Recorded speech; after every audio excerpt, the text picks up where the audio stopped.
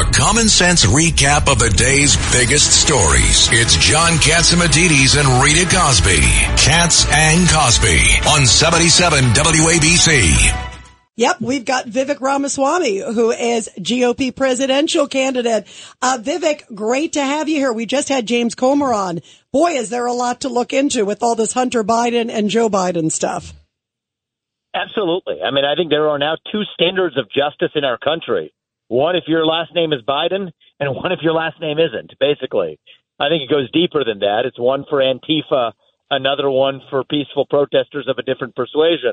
But I think that right now, I hope that Republicans actually have the spine and the willingness and the curiosity to get to the bottom of whether literally the president of the United States is compromised by foreign interests financially through his son's dealings that affect himself. Vivek, you know, a lot of people don't know you. You're running for the president of the United States. You have already spent a lot of your own money, and you're out there. Tell all Americans, you know, we're on the East Coast. We're one of the most powerful radio stations. Tell us who you are, how you made the money, and why do you want to be president? So my parents came to this country with not a lot of money 40 years ago. I've lived the full American dream by founding multi-billion-dollar companies that I built as CEO. One of them, Roivant, developed medicines that are life-saving, that are several of which are FDA approved today. I developed an asset management firm called Strive Asset Management to compete with BlackRock. Instead of telling companies to adopt political agendas, my asset management firm told them to focus on products for profit. So I'm a private sector guy. I didn't come from the world of politics. And why do you want to be president? I mean, well, I think I'll tell you why. Because the reality is we're in the middle of a national identity crisis where people my age, and by the way, I'm 37 years old. I'm the first millennial ever to run for U.S. president as a Republican.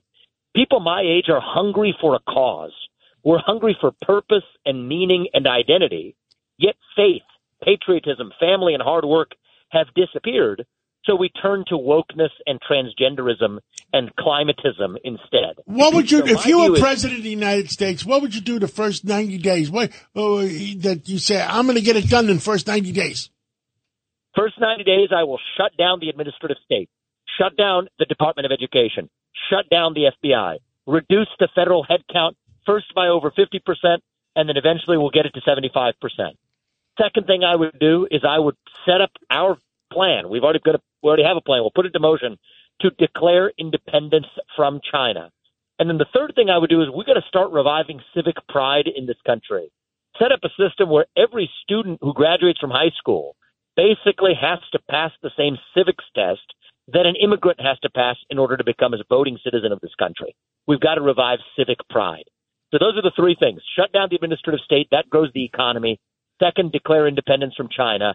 And third, revive national pride in the next generation of American citizens. Ed Cox is in the studio, New York State chairman. And any questions? So, Vivek, there was another businessman who ran for the presidency in 2016, the first one to ever succeed to actually be elected. You're a businessman running. How do you compare yourself to him? I'm the next generation. I'm taking the America First agenda to the next level. I respect a lot of what Trump did. He and I have a good relationship of mutual respect. But I'm going even further with that agenda. Not just building the wall. I've said I would use the military to secure the southern border. Not just putting Betsy DeVos on top of the Department of Education. I've said I will shut it down. End affirmative action in America, which was created by executive order. I'll cross out that executive order. So I'm taking this America First agenda even further because I'm doing it with first principles and moral authority, not just vengeance and grievance. And I'm the young guy in this race. So I've got fresh legs. I've got the energy to do this, and I'm optimistic about the future of our country. And so I want to build on the foundation he laid, but go further. Yep, and Vivek Ramaswamy, we got a question from former Congressman Peter King. A very quick question. First of all, I commend you for running. Secondly, as you go around, what issue do you think is number one on the voters' mind, specifically Republican voters? I think two things, the economy and the border. I think the border is the source of a fentanyl crisis that's killing 200 Americans per day. Many families across this country are touched by it. The economy is a big issue as well. People need to make more money. GDP growth is less than 1% this year.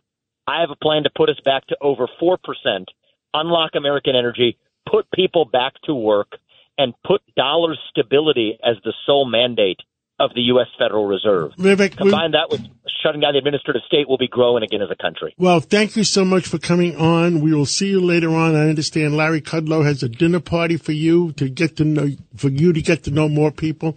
And we'll see you later. And God bless you. And God bless America. Thank you. Thank you, guys. See you soon. Thanks, Vivek.